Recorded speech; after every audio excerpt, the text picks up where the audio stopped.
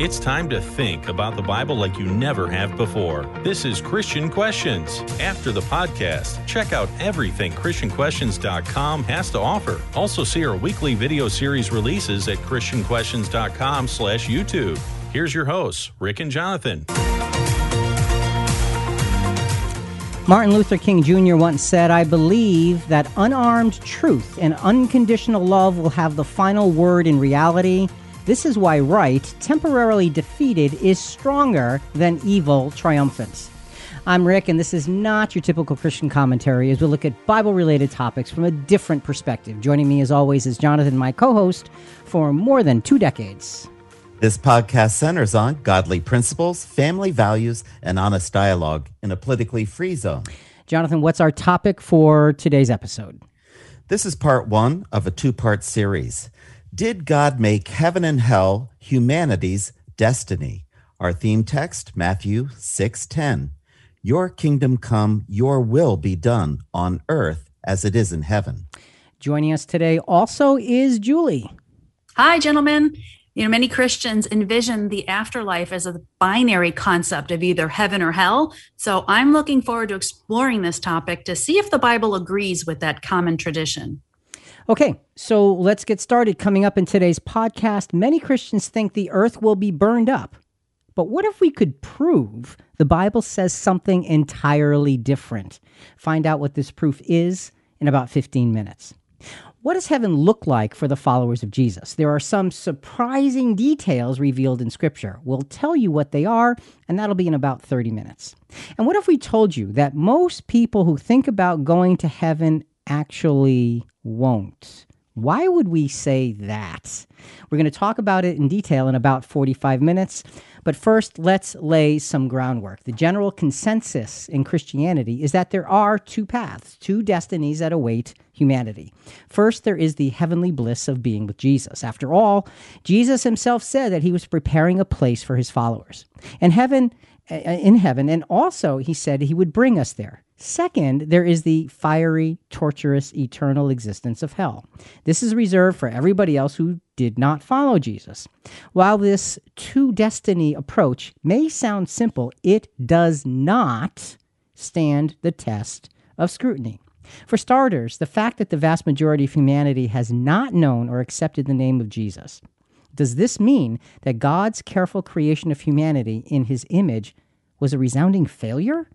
And what about planet Earth? If it's doomed for a fiery end, then why would Jesus tell us to pray for God's kingdom to come on earth? These are just the beginning of some big questions, so let's see if we can find big biblical answers. And Jonathan and Julie, we're stirring a big pot on this podcast. There's a lot going on here. We're going to get into some things, folks, that maybe you've never heard before. So fasten your seatbelts. There's a lot coming at you here. There are several factors we need to put in place to reveal God's ultimate plan for humanity. So Jonathan and Julie, what are these factors? Well, we need to know the truth about heaven. Who goes to heaven? Why do they go there? And why others don't go there? We need to know the truth about hell. What does the Bible teach, and what doesn't the Bible teach? We need to know the truth about earth. What is the earth's true destiny according to the Bible, and what does that mean for humanity? Okay, we can't answer all these questions in part 1. So we're going to start with the earth. The Apostle Peter paints a dramatic picture of Earth's destiny. Now, he lived 2,000 years ago, and he begins this prophecy by fast-forwarding to conditions of the last days. We're going to look at 2 Peter chapter 3. Overall, we're going to look at verses 3 to 13. Let's do, Jonathan, right now, verses 3 and 4. Know this, first of all, that in the last days mockers will come with their mocking, following after their own lusts, and saying, "Where is the promise of his coming? For ever since the fathers fell asleep, all continues just as it was from the beginning of creation." So back then, Peter is saying it's going to come in the last days, people who are going to mock, saying, yeah, God schmod, what is it about him?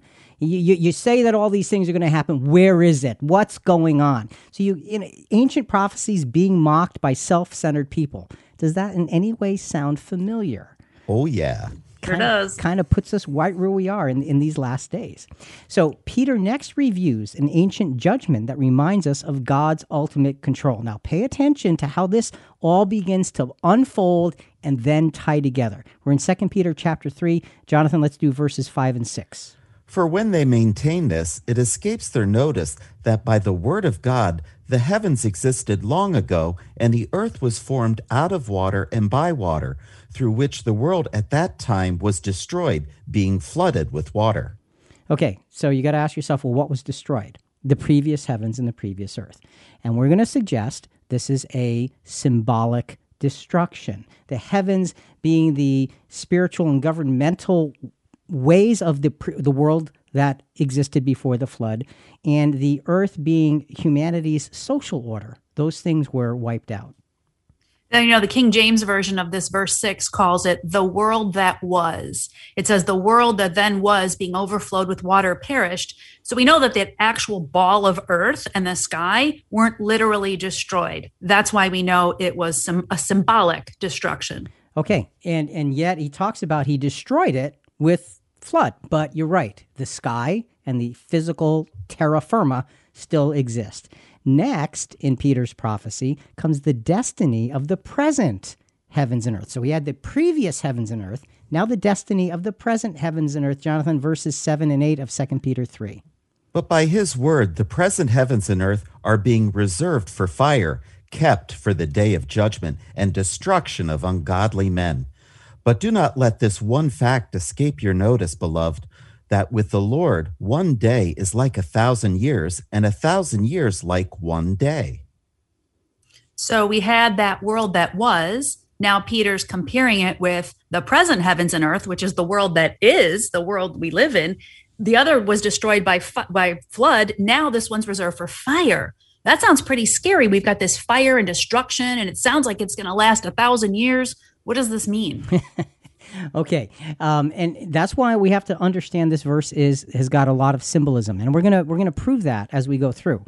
But just suffice it to say that it talks about the day. This day of judgment is 1,000 years. It is not a day of reprimand and beating down and destruction for 1,000 years. It's a day of judgment. It's a day of trial, because that's what the word judgment actually means. And what we'd find in the day of judgment, it's actually, big subject, another podcast. It's actually a day of reconciling, because you're being tried and being shown what you need to deal with. So it truly isn't as scary as it sounds on the surface if we understand the meaning of the scripture. And again, go ahead, Julie.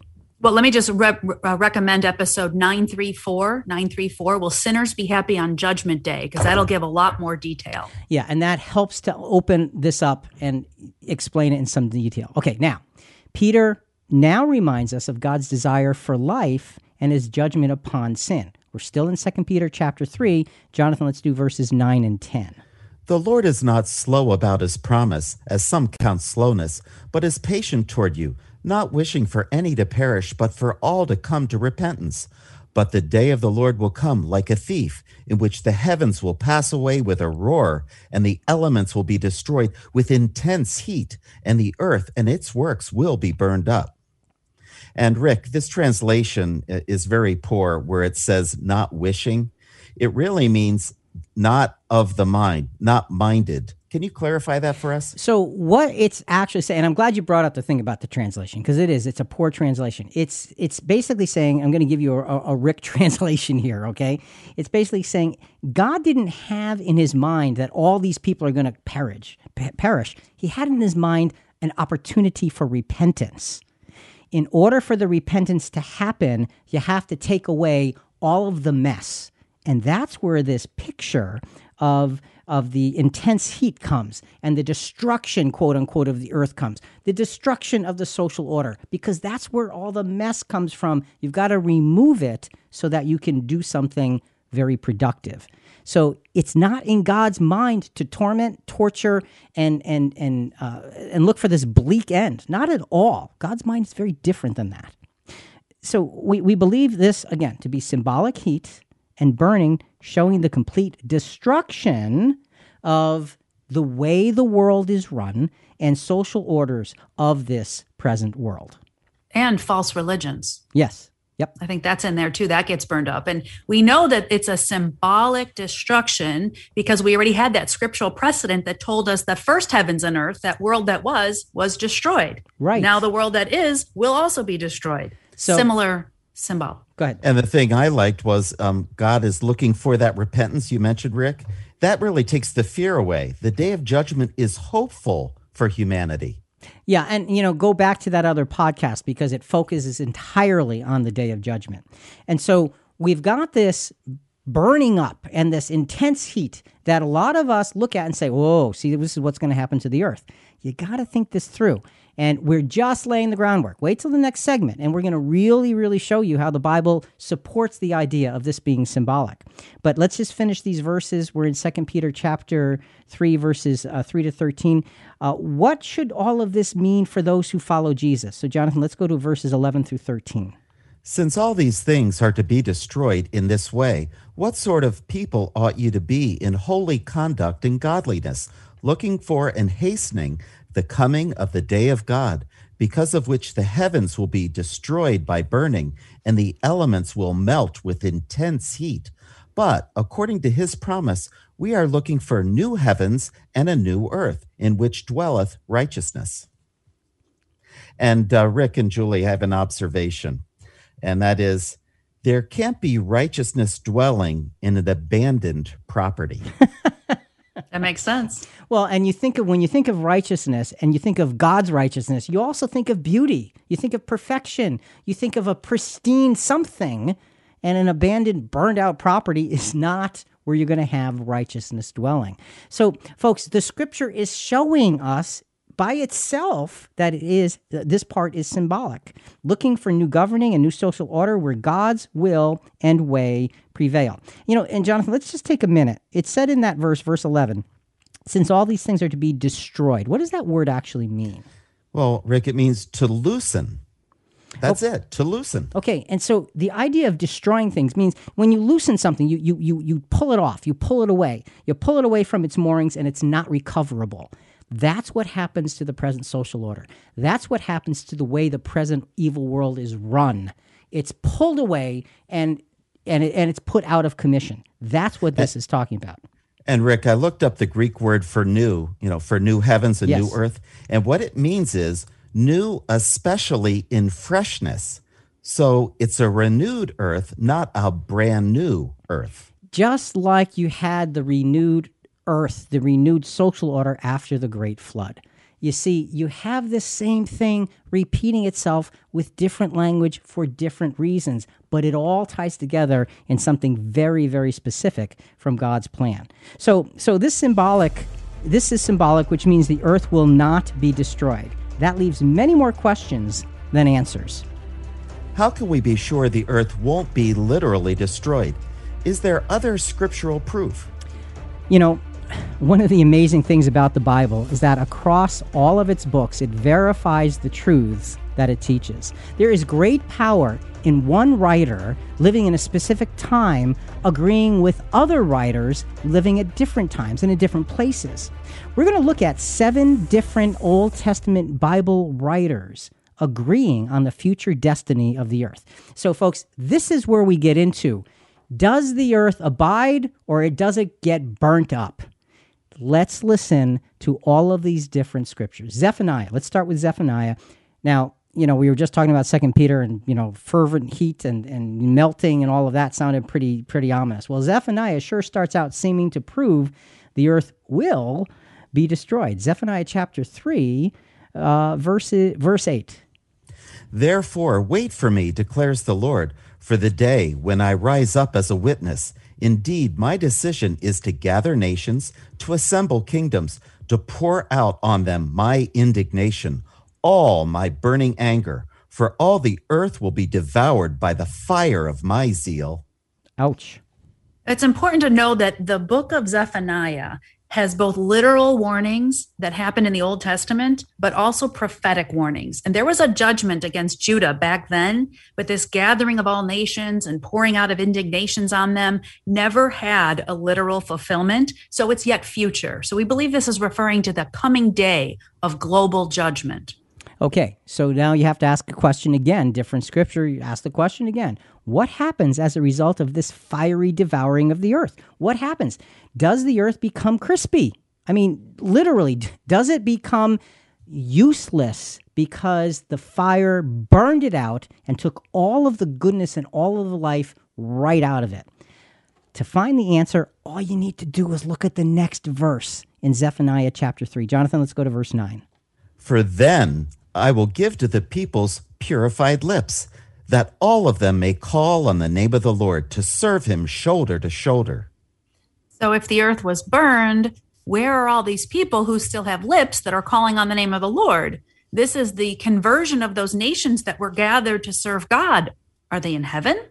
All right, that's a good question. Where are these people? Because it says right after this devastation of this burning, there's purified lips. Well, verses 10 and 11 tell us about that. Jonathan, let's go. From beyond the rivers of Ethiopia, my worshipers, my dispersed ones, will bring my offerings. In that day you will feel no shame because of all your deeds by which you have rebelled against me. For then I will remove from you from the midst your proud, exalting ones, and you will never again be haughty on my holy mountain. So the answer is, it's on earth. Surprise, surprise. It talks about from beyond the rivers of Ethiopia. So there's no Ethiopia in heaven that I know of. Well, scriptures don't tell us that, that's for sure. So folks, the idea is, though, even though Zephaniah says you've got the earth being devoured by the fire of his zeal, you also have the assurance that planet Earth wasn't, and that we have a symbol, because it shows you in the next verses what happens. Okay, so we've got that one scripture that's very dramatic. Let's go through several other Old Testament writers now and look at what they say about the destiny of planet Earth. Does the earth abide forever, or is the earth meant for destruction? You got two very dramatically different potential end results. What do the scriptures say? Well, Moses, the writer of the first 5 books of the Bible, gave us the earliest view of God's clear intentions for the earth. This statement takes place right after the great flood that Peter had alluded to in our first scripture. Genesis chapter 8, verse 20 to 22. Then Noah built an altar to the Lord and took every clean animal and every clean bird and offered burnt offerings on the altar. The Lord smelled the soothing aroma, and the Lord said to himself, I will never again curse the ground on account of man, for the intent of man's heart is evil from his youth, and I will never destroy again every living thing as I have done. While the earth remains, seed time and harvest, and cold and heat, and summer and winter, and day and night shall not cease. Now, technically, Rick, it says, while the earth remains, seed time and harvest, cold and heat. So there is a thought of this repetition and continuance, but it is conditional to be as long as the earth is still here. I don't think this on its own proves that the earth remains forever, but that's why I love a topical Bible study like we're doing here, because we can bring in supporting scriptures. Okay, so, and you're right, this doesn't prove that the earth abides forever by itself. But what it does prove, let's not overlook what it does prove. It says, God says, I will never again destroy every living thing as I have done. That's the point of starting here. You have that worldwide destruction of heaven and earth that Peter described that just happened, and God says, I'm not going to ever do that again. So if we say, well, the earth's going to be burned up with fire, God therefore contradicts himself. God doesn't. So what we take from this scripture is the affirmative statement that says, I'll never again do that. Now, let's build on the abiding of the earth. So we've got Moses weighing in, after the flood, giving us the record after the flood. Now we have a specific statement by Solomon defining God's plan of perpetuity for planet Earth. Let's go to Ecclesiastes chapter 1, verses 3 to 4. What advantage does man have in all his work which he does under the sun? A generation goes and a generation comes, but the earth remains forever. Okay, so Julie, how about that one? But the earth remains forever. That seems pretty plain. I like that one. So now what you have is a promise from God in the Genesis scripture, and now you have a sense of the earth remains forever. Well, what does forever mean in this verse? Jonathan, what's the definition? Well, it means concealed, that is, the vanishing point, generally time out of mind, past or future, that is practically eternity. So the idea, and I like the idea of the vanishing point. You know, when you look at the horizon, if you're in a very flat area for miles and miles, you look at the horizon, at some point it looks like the world ends. But if you keep walking, there's still more horizon, and there's still more horizon. And the idea is it's beyond the vanishing point. So it goes on beyond what you can even imagine. And that's as strong a word as you can get to say perpetuity, except for the next verse, because the next verse is going to add on to that exact word. So Solomon says the earth abides forever. The earth remains forever. It's beyond the vanishing point, beyond what anybody can ever see. David, now let's go to another Old Testament writer. David brings unmistakable emphasis to the perpetuity of earth. Psalm 104, verse 5. He established the earth upon its foundations so that it will not totter forever and ever. Okay, so Jonathan, when you read that, there's two forevers, right? There is. The first one we've already defined. Right. It was the same word, but now it's got another word. It says forever, beyond the vanishing point, and then it says and ever. What does that second ever actually mean?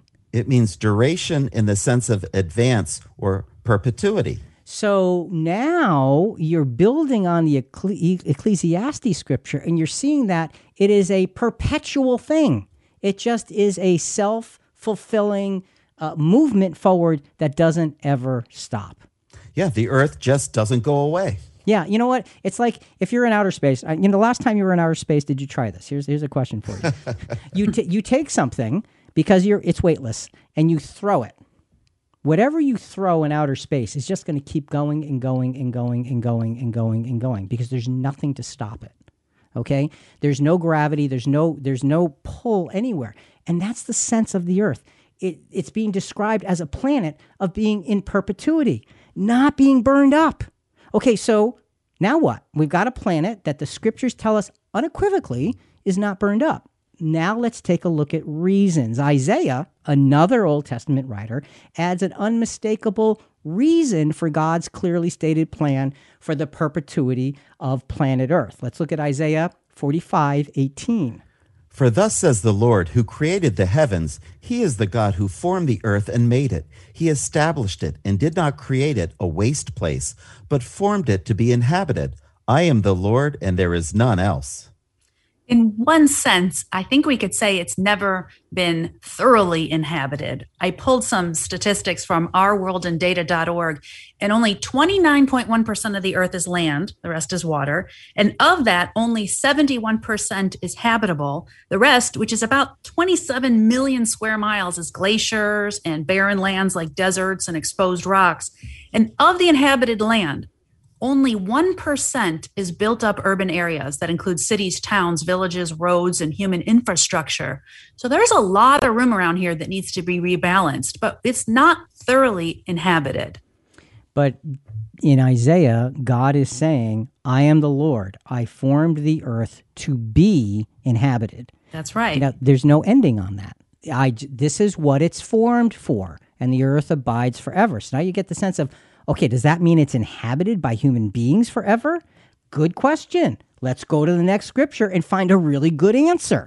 Let's go to another Old Testament writer. And again, we go through all of these different books of the Old Testament, folks, so that you can see plainly the Bible as a unit is teaching us something incredibly valuable that most of us miss. Let's go to the book of Ezekiel. Ezekiel reinforces the perpetuity of the earth and its connection to the future of Israel. Jonathan, let's go to Ezekiel chapter 37, verses 24 to 28, and two things. First of all, it starts out, my servant David. This is a picture of Christ. Jesus was born of the house of David, and it's absolutely a picture of Christ in Christ's kingdom. This is what we're going to, so when you hear my servant David, think Christ. The other thing I want you to listen for in this scripture is forever. How many times does this scripture talk about forever? Who's it talking about? It'll tell you. And how many times does it say forever? Go ahead. My servant David will be king over them, and they will all have one shepherd, and they will walk in my ordinances and keep my statutes and observe them. They will live on the land that I gave to Jacob my servant, in which your fathers lived, and they will live on it, they and their sons sons forever. And David my servant will be their prince forever. I will make a covenant of peace with them, and it will be an everlasting covenant with them. And I will place them and multiply them, and I will set my sanctuary in their midst forever. My dwelling place also will be with them, and I will be their God, and they will be my people.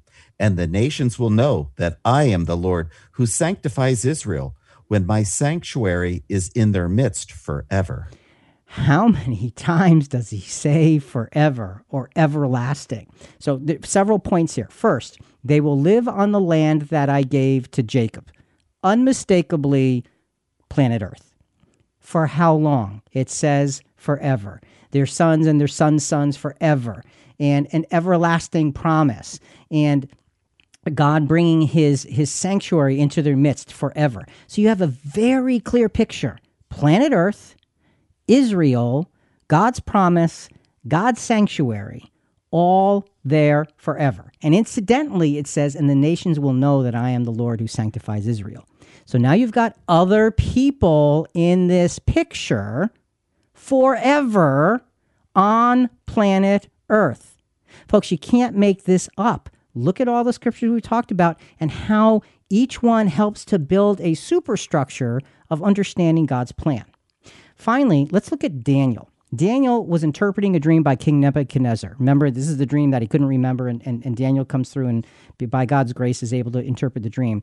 And as he interprets this dream, he reveals God's everlasting plans for all humanity on earth. So in the recounting of the dream, we're going to read those verses first, Daniel 2, and just only a part, Daniel 2, verses 34 to 35.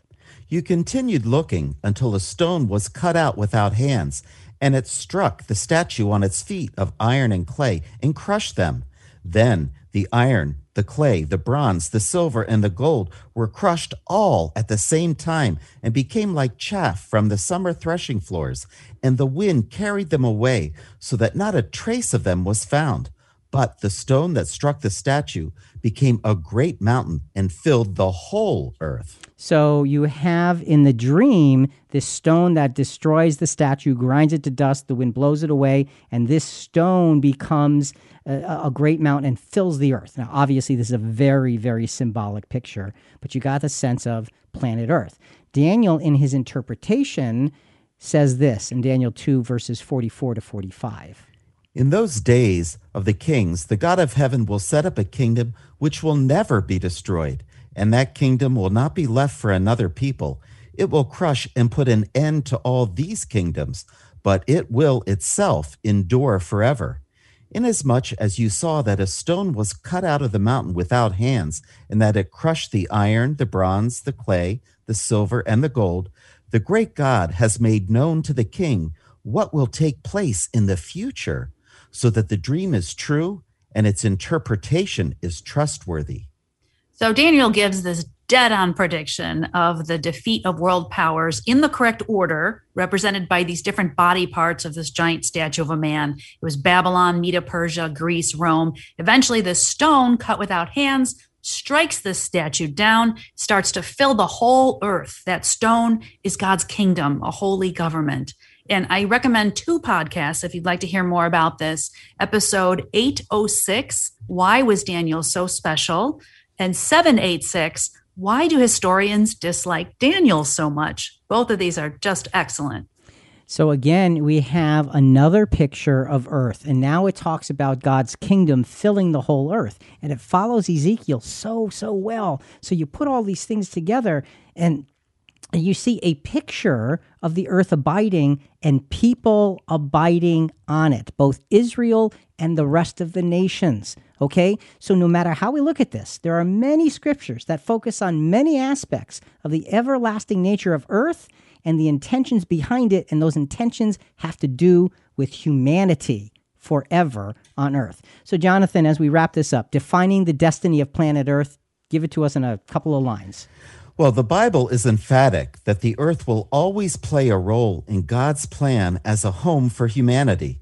This simple truth calls many Christian conclusions into question. And you know, folks, what we're doing is we're trying to go to the scriptures and let the scriptures do the talking as we bring up things that you might be hearing and saying, what are you talking about?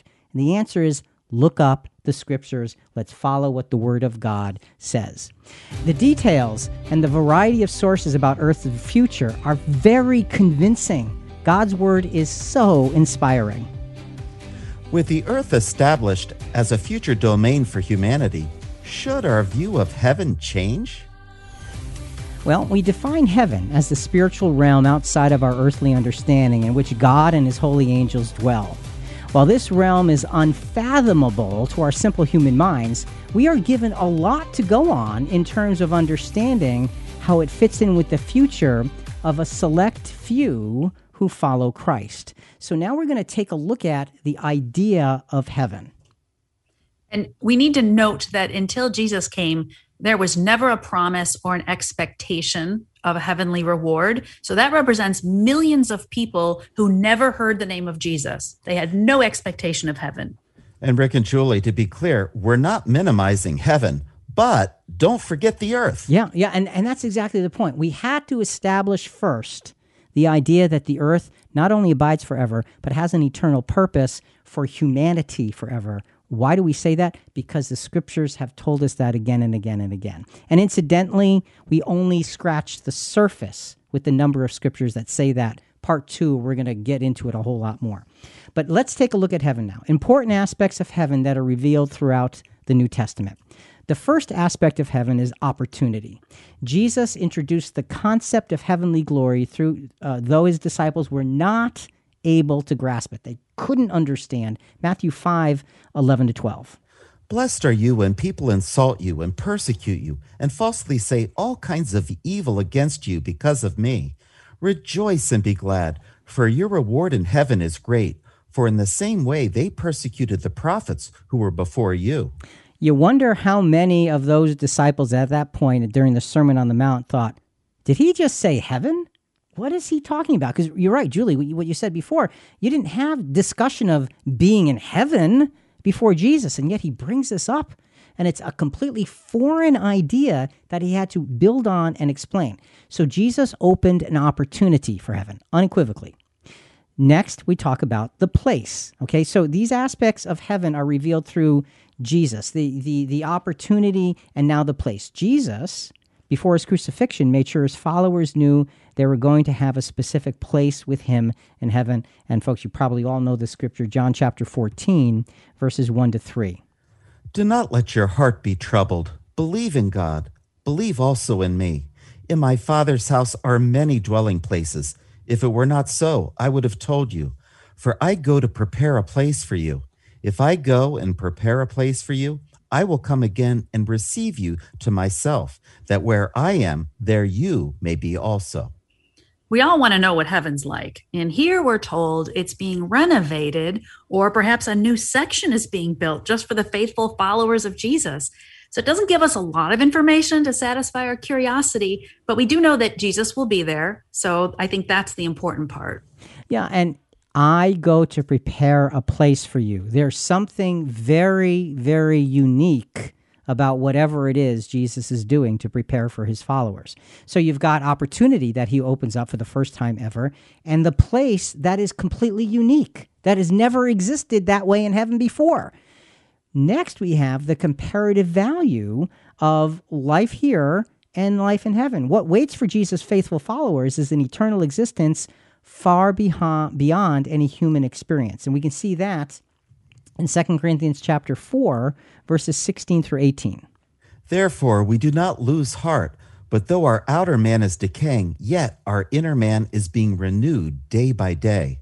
For momentary light affliction is producing for us an eternal weight of glory far beyond all comparison, while we look not at the things which are seen, but at the things which are not seen.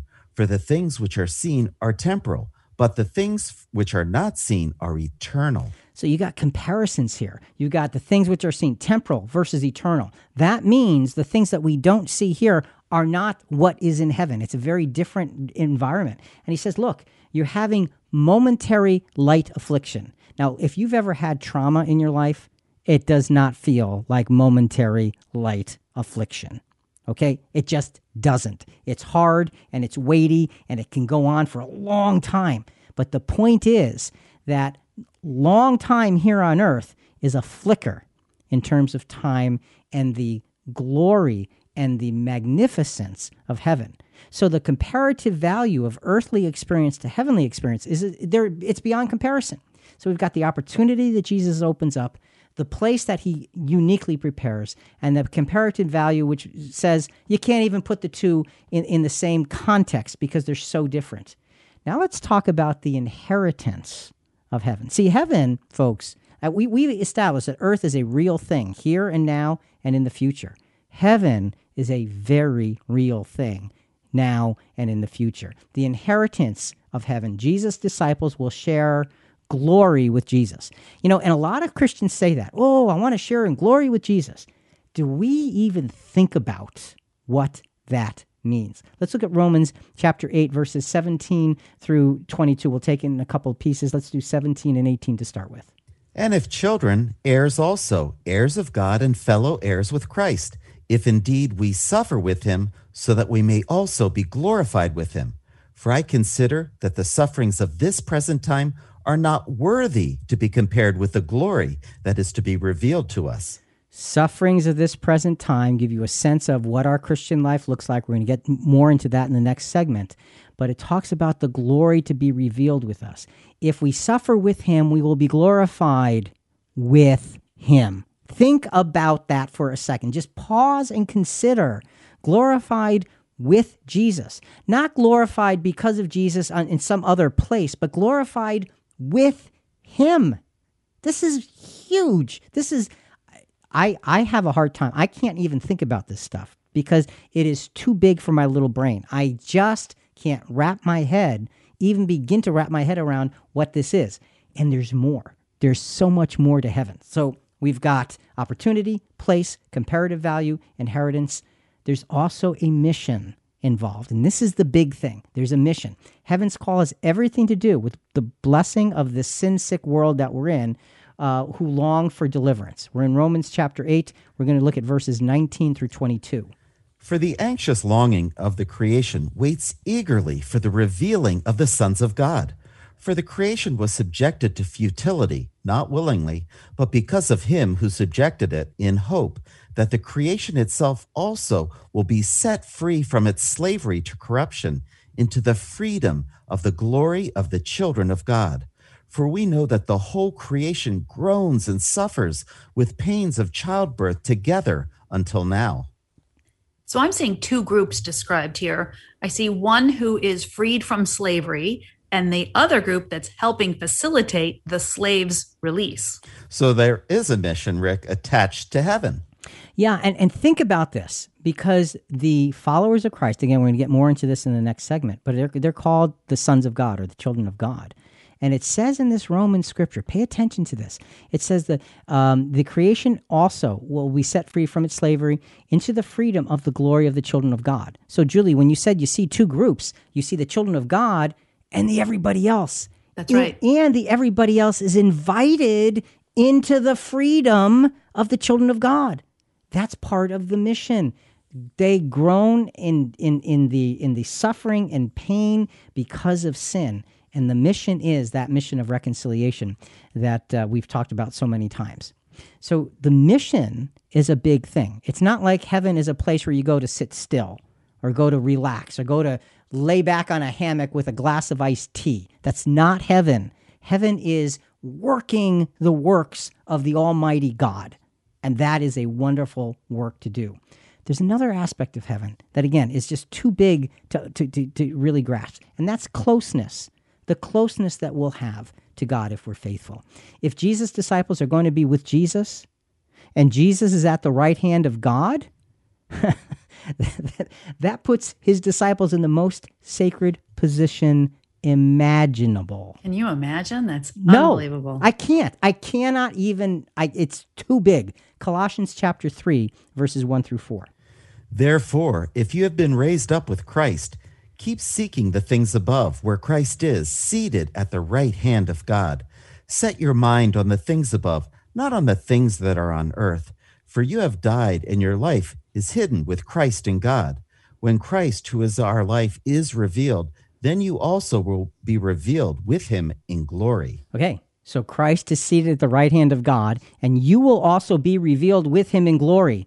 That puts you pretty close to the Almighty Creator himself. I mean, folks, heaven is no small matter. It is a massive, massive, massive privilege that is far beyond any human being who ever existed. There's nothing any of us can do that can actually earn this. There's a finality to heaven, and it's a glorious finality, I might add. Heaven will mean everlasting life. Revelation 2:10, the last part of Revelation 2:10. Be faithful unto death, and I will give you the crown of life. You know, when you talk about the crowning accomplishment of somebody, it's that final accomplishment, that final greatest thing, the crown of life. What does that mean? Let's talk about heavens, especially for those called to follow Christ, the type of heavenly nature they will have. And look, we've talked about a lot of things that are pretty amazing, and I can't get my head around any of them. This next one blows the rest of them away, okay? The type of heavenly nature. This is not just everlasting life. This is divine nature. Let's look at 2 Peter chapter 1, verses 3-4. Seeing that his divine power has granted to us everything pertaining to life and godliness through the true knowledge of him who called us by his own glory and excellence. For by these he has granted to us his precious and magnificent promises, so that by them you may become partakers of the divine nature, having escaped the corruption that is in the world by lust. Okay, you may be partakers of the divine nature. What is the divine nature? It's immortality. What does that mean? That means life perpetuates from within you. You need nothing on the outside, and you are a self-perpetuating being, which is completely indestructible. That is what divine nature is. You are death-proof. This is not easily earned. God does not just arbitrarily give this divine nature out. This is something that we have to make sure we are clear in our faith, so that we could be trusted with such a thing. And again, we're going to get into that much more in the next segment. But there's a lot to this idea of deathlessness, and it's rare. God has it, Jesus has it, and those who follow Jesus will have it. And that's it. Well, these aren't just good people that go to heaven. The individuals have sacrificed their will and life and become crystallized in Christ's likeness, so that once they are released from this human condition, they will not flinch in anything in relation to God's will. The test has to be to our very core. God must know that we are eternally loyal. Yeah, just absolutely eternally loyal. And that reminds me of, Satan.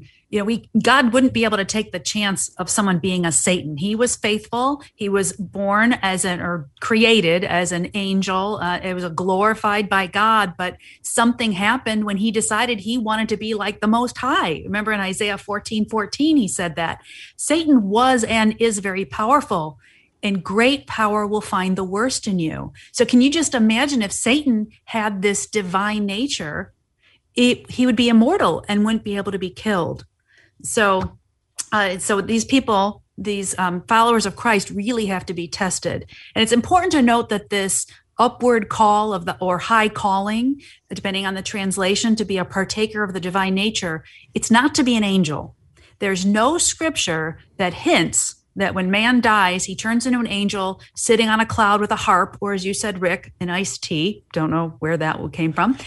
Protecting their loved ones, looking down from on high. This is much bigger. This is a much higher plane of existence than the angels. Episode 1100, do people turn into angels when they die? We go into that in a lot more detail.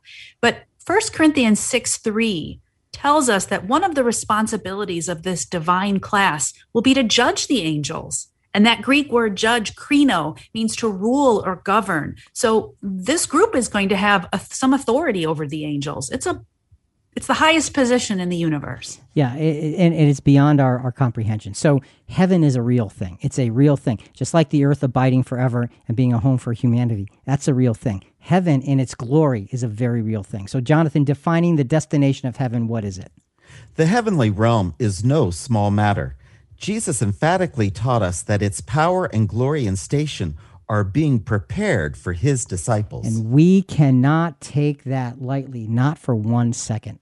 The Bible gives us a tiny glimpse of how magnificent heaven is.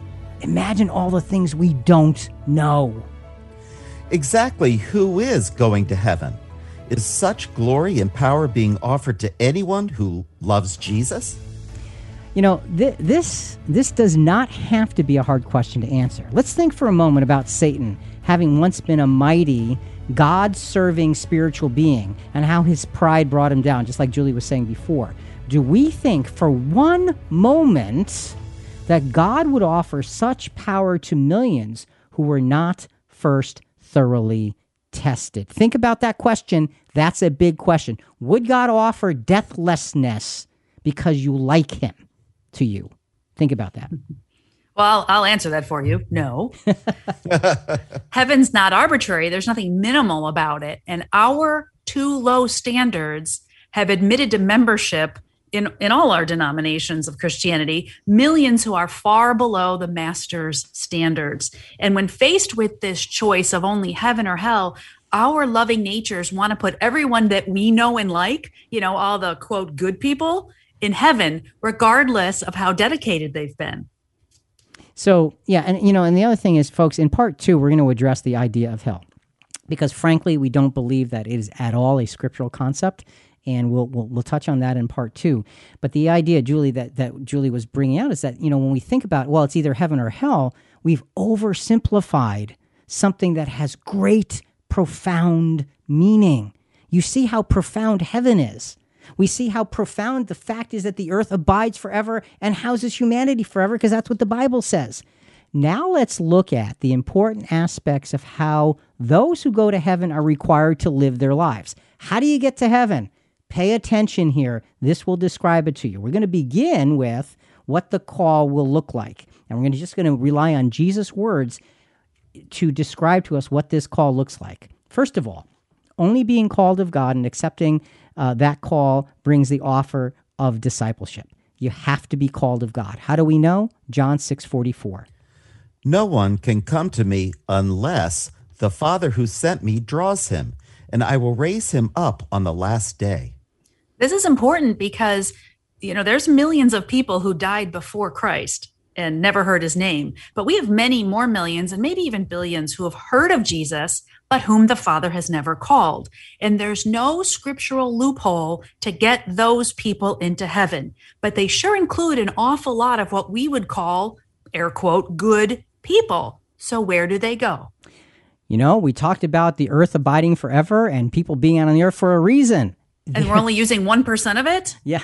So the idea that they go to earth is a very viable scriptural answer. Again, part 2, we're going to develop that much further. So let's focus in now on this call to go to heaven. You have to be called by God. Okay, that's the first step. The path to follow Jesus is difficult. It's a difficult and rarely traveled path. Matthew 7:13-14. Enter through the narrow gate, for the gate is wide and the way is broad that leads to destruction, and there are many who enter through it. For the gate is small and the way is narrow that leads to life, and there are few who find it. Now, we look at that and it talks about a narrow gate and a narrow way that leads to life, and only a few find it. And then you've got this broad way that leads to destruction. And many of you are thinking, aha, you see, there's hell. No, the word is destruction, not torture. There's a big difference. We're going to develop this further in part 2 as well. But the point is, it's a difficult road to follow Jesus. How do we know? Look at Jesus' life. Was it easy? No. A footstep follower of Jesus means you're walking right behind him, willing to do what he did. He lived a difficult life because his life was here for sacrifice. So we've got being called of God, being willing to walk a difficult path. Following Jesus also means walking, like we said, in his footsteps. It means being willing to be selfless. Luke 9:23-24. And he was saying to them all, if anyone wishes to come after me, he must deny himself and take up his cross daily and follow me. For whoever wishes to save his life will lose it, but whoever loses his life for my sake, he is the one who will save it. And Rick, this just sounds like we die daily for Christ. And that's the point. Am I willing to lose my life for Christ? That's what Jesus himself is saying. You must be willing to be selfless. Am I willing to lose myself in doing the will of God? That's the point. That's why being a Christian is hard. And we're not trying to scare you, but we are trying to be scriptural in terms of understanding this. And, because it's so hard, this next scripture makes a whole lot of sense. It's expected that we think through such a decision to be an actual follower of Christ. We think through this decision with great care. Jesus describes this to us. Luke 14:27-28. Whoever does not carry his own cross and come after me cannot be my disciple. For which one of you, when he wants to build a tower, does not first sit down and calculate the cost to see if he has enough to complete it? This calling goes just beyond, just beyond loving Jesus or accepting him as your personal savior. It's a difference between being a fan and being a disciple. And we went over that a lot in the episode 1070. Does being a Christian have to be difficult? Fan or disciple? Yeah, and that's a great illustration. And folks, look, we're not discouraging anyone from loving Jesus and coming to him and accepting him as your personal savior. That's wonderful. But if you're going to be a true disciple, there has to be the thinking of, am I willing to give up everything for the sake of Christ? Am I willing to walk in his footsteps, to do the will of God always instead of my own, whatever trial or tribulation might come? That's the difference. And we talked about how big heaven is and what the reward is and how massive it is. God doesn't give that reward out lightly. And that's why all of these things are in the scriptures for us to understand what true discipleship is. So we began with what the call looks like in Jesus' words. Now let's go to the epistles and figure out the daily experiences of those called to go and follow Jesus and then go to heaven. So now we're picking up with, we saw what it looks like. Now let's look at the daily experiences of a true Christian. A disciple of Jesus never stops focusing on sacrificing their own will for God's will. We know this through Romans chapter 12, verses 1 and 2. Therefore, I urge you, brethren, by the mercies of God, to present your bodies a living and holy sacrifice, acceptable to God, which is your spiritual service of worship. And do not be conformed to this world, but be transformed by the renewing of your mind, so that you may prove what the will of God is, that which is good and acceptable and perfect. It's important to note that this is an invitation. It's not a command. Present your bodies I urge you, a holy and living sacrifice. The Lord's people aren't commanded to present their bodies or walk in Jesus's footsteps and take up this cross and follow him, because voluntary service to God, you think it's a privilege and it's an opportunity. And it's by grace that we even have that option. So we are invited to such a life. We don't necessarily have to accept. It's a great, great, great privilege to accept. Once we do accept, though, we accept the guidelines that are laid out for us, and we do want to live our lives according to that privilege of sacrifice. So Romans 12, 1 and 2 talks about transforming yourselves by the renewing of your mind, by that Holy Spirit working within you. Let's continue. A disciple of Jesus is not exempt from sin, but they do need to ask forgiveness for their sins. So just because we're a disciple doesn't mean we don't sin anymore. 1 John chapter 2, verses 1 to 2.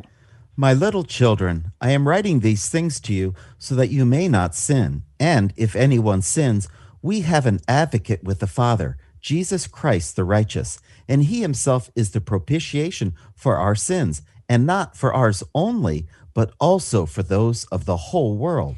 Make no mistake, even those of us who are very faithful Christians, and I've known some very faithful Christians in my time, they were still sinful human beings. But they were able to bring those sins to the throne of grace, and through Jesus being the satisfaction for those sins. We must recognize our sins and be repentant. It's not just enough to say, I'm sorry. We have to live repentant lives for those sins. It's required of us as Christians to do that. A disciple of Jesus' most important goal in life is their faithfulness. Philippians chapter 3, verses 12 to 14. Not that I have already obtained it or have already become perfect, but I press on so that I may lay hold of that which also I was laid hold of by Christ Jesus.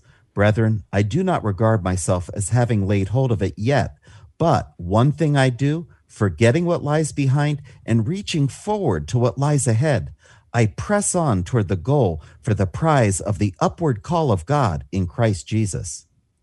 Well, if you learned obedience, if Jesus learned obedience by the things which he suffered, which is found in Hebrews 5:8, why shouldn't we?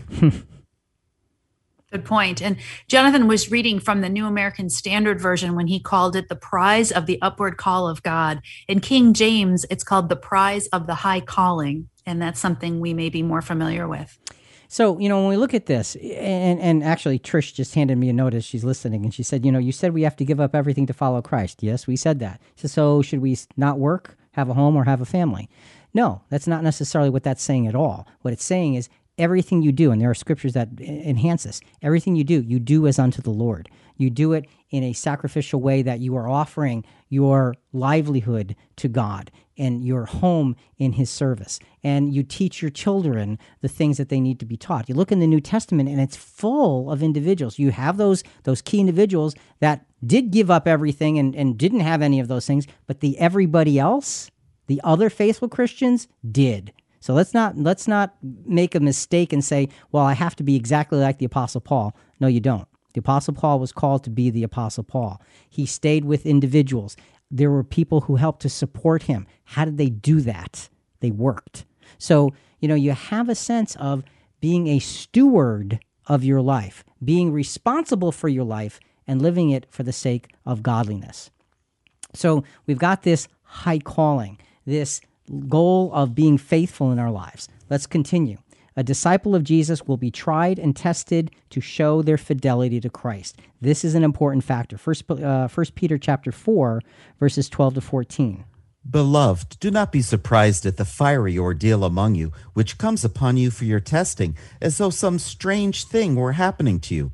But to the degree that you share the sufferings of Christ, keep on rejoicing, so that also at the revelation of his glory you may rejoice with exultation. If you are reviled for the name of Christ, you are blessed, because the Spirit of glory and of God rests on you.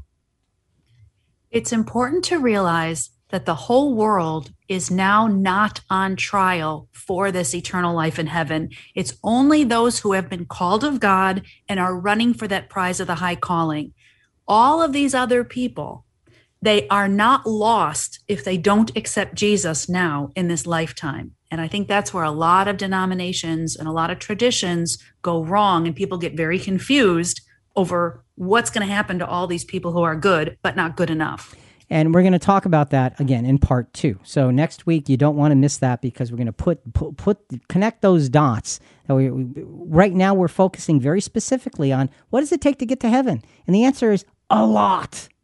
The answer is everything. We just need to keep moving forward. The idea of a fiery ordeal which comes upon you. It's a purifying. Fire can destroy and fire can purify. We are being purified by our difficult experiences. A disciple of Jesus understands their training now is for a higher purpose later. And we alluded to this earlier, 2 Corinthians chapter 5, verses 18 through 20 from the Weymouth translation. And all this is from God, who has reconciled us to himself through Christ, has appointed to us to serve in the ministry of reconciliation. We are to tell how God was in Christ reconciling the world to himself, not charging men's transgressions to their account, and that he has entrusted to us the message of this reconciliation. We, on Christ's behalf, beseech men to be reconciled to God. Julie just said that everybody's not on trial, and that's where we see God is reconciling. He's got a plan for reconciling the world to himself. not just Christians, but the world to himself, and we are the ministers of that reconciliation. We're being trained now for that higher purpose later. A disciple of Jesus is focused on the future, both for themselves and for the world that they will serve. 1 Peter chapter 2, verse 12. Keep your behavior excellent among the Gentiles, so that in the things which they slander you as evildoers, they may, because of your good deeds as they observe them, glorify God in the day of visitation. Okay, glorify God in the day of visitation. What is the day of visitation? It's the day of judgment. It is the day when all things begin to be made right. So a disciple of Jesus is focused on the future, and the witness that we give now will be reflected in that day of visitation, and it will be a good reflection upon the will of God. So we see getting to heaven is difficult, not impossible, but difficult, and it is for the called out ones. So Jonathan, let's wrap this up, defining the discipline of those called to heaven. Simply loving Jesus and going to church will not get anyone to heaven. Being called, begotten by God's Spirit, dedication, sacrifice, selflessness, faith, perseverance, and love get us to heaven. This is not an easy path to follow. No, it's not. So we've talked about a lot of things here. Folks, as we wrap up part one of Did God Make Heaven and Hell Humanity's Destiny, several Bible truths have become evident. First, the earth not only abides forever, it will house the masses of humanity during that forever. And we're going to deal with that big time next week. Second, heaven is being prepared for Jesus' disciples, and their position will be one of great power and glory. Third, those who go to heaven are few and far between, as it takes effort, sacrifice, and faithfulness. Now, these conclusions may be odd, may be different, and they raise many questions. And again, next week we're going to work on those questions. First, if the earth will house humanity, what happens to hell? Is it a legitimate biblical teaching? Next, how would all those people who don't go to heaven have a right to live on earth? Doesn't that contradict the whole idea of being saved? All coming next week. There's so much to God's plan. Think about it. Folks, listen, we do want to hear from you. Give us your feedback or send us your questions on this episode and other episodes at ChristianQuestions.com.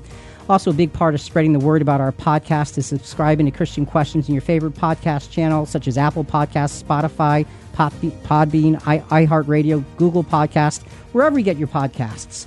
Please rate us and review us. We greatly appreciate it. And once again, next week, Did God Make Heaven and Hell Humanity's Destiny, Part 2. Talk to you then.